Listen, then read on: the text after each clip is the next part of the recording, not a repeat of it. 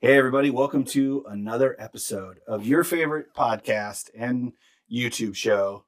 And my favorite podcast and YouTube show. The Burbs. The Burbs. I'm Dustin. Jordan. That is Jordan. That is his name. And look at that beard. That is luscious.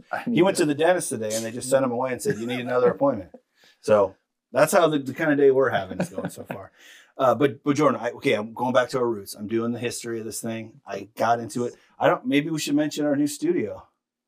If you want to. I do want to because I worked really hard on it.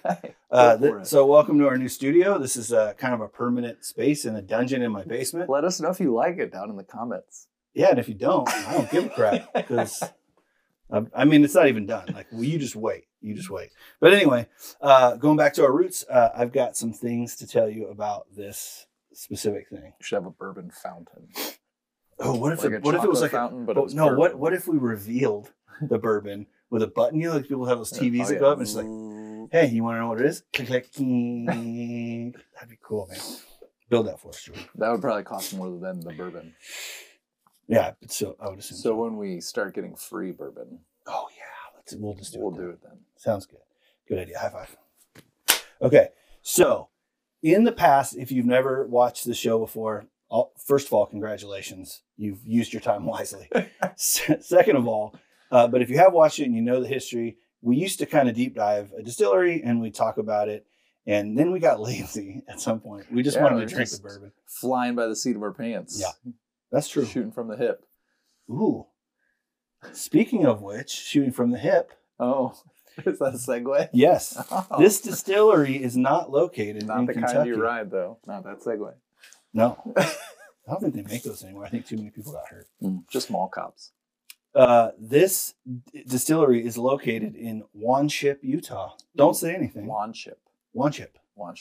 W-A-N-S-H-I-P. Wanship, Utah. It's a distillery, a refectory, a general store, and an event space. That, you know my theory about people that do too many things? They don't do anything good. I think you might change your mind on this one. I didn't know what a refectory was. I don't know either. And so I had to look it up. A refectory is like a restaurant. It's just a fancy, like old-timey. I thought you at first said like a reflectory, like you go there to reflect on things, which would make sense for, bourbon or whiskey or whatever. Yeah. This is. That would work. That's not what I said, though. So the place is gorgeous. I looked at pictures online and stuff. It was incredible. But here's the history real quick in a nutshell. Are you going to put the pictures in the picture frames? No. That's too much work. Maybe I will. I don't know. In 2001, biochemist David Perkins goes to a distillery in Kentucky on a visit. Old DP. Old DP. David Perkins. I think I know what this is. Okay, just chill. You don't. I promise. In 2001, he's a biochemist. I don't know. Me and Dave Perkins go way back. Listen, he's a biochemist. He got inspired and he opened his own distillery in 2006. Okay. So he went and he saw the distillation process, got psyched. He's like, I'm a biochemist. I can do this. I mean, if these moonshiners who don't have teeth can do it, I could definitely do it because I went to college. And so he opened the first distillery in Utah since 1870. That's a pretty solid feather in your cap, I would say. Yeah, what is that? A flex? A flex. Yes. That's what the young people say. Yes. Us old people say feather in your cap. Right. And you call me macaroni. I don't even know what any of that means either. But David saw parallels in his biochemistry work and the whiskey distilling, and so he decided, I'm going to do it.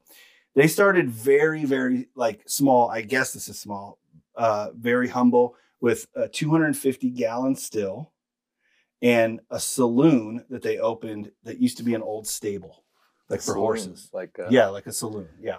So they opened Western doors, not unlike the Burbs, right?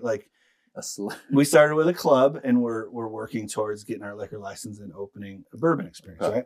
So that's what they did. I thought that was fascinating that 250 gallons, that's very much when you look at bourbon and how much bourbon, if you're selling to stores all over the country. 125 2-liter bottles of soda. No, that's not gallons. That's liters. Milks. Milks. Yeah. 250 milks.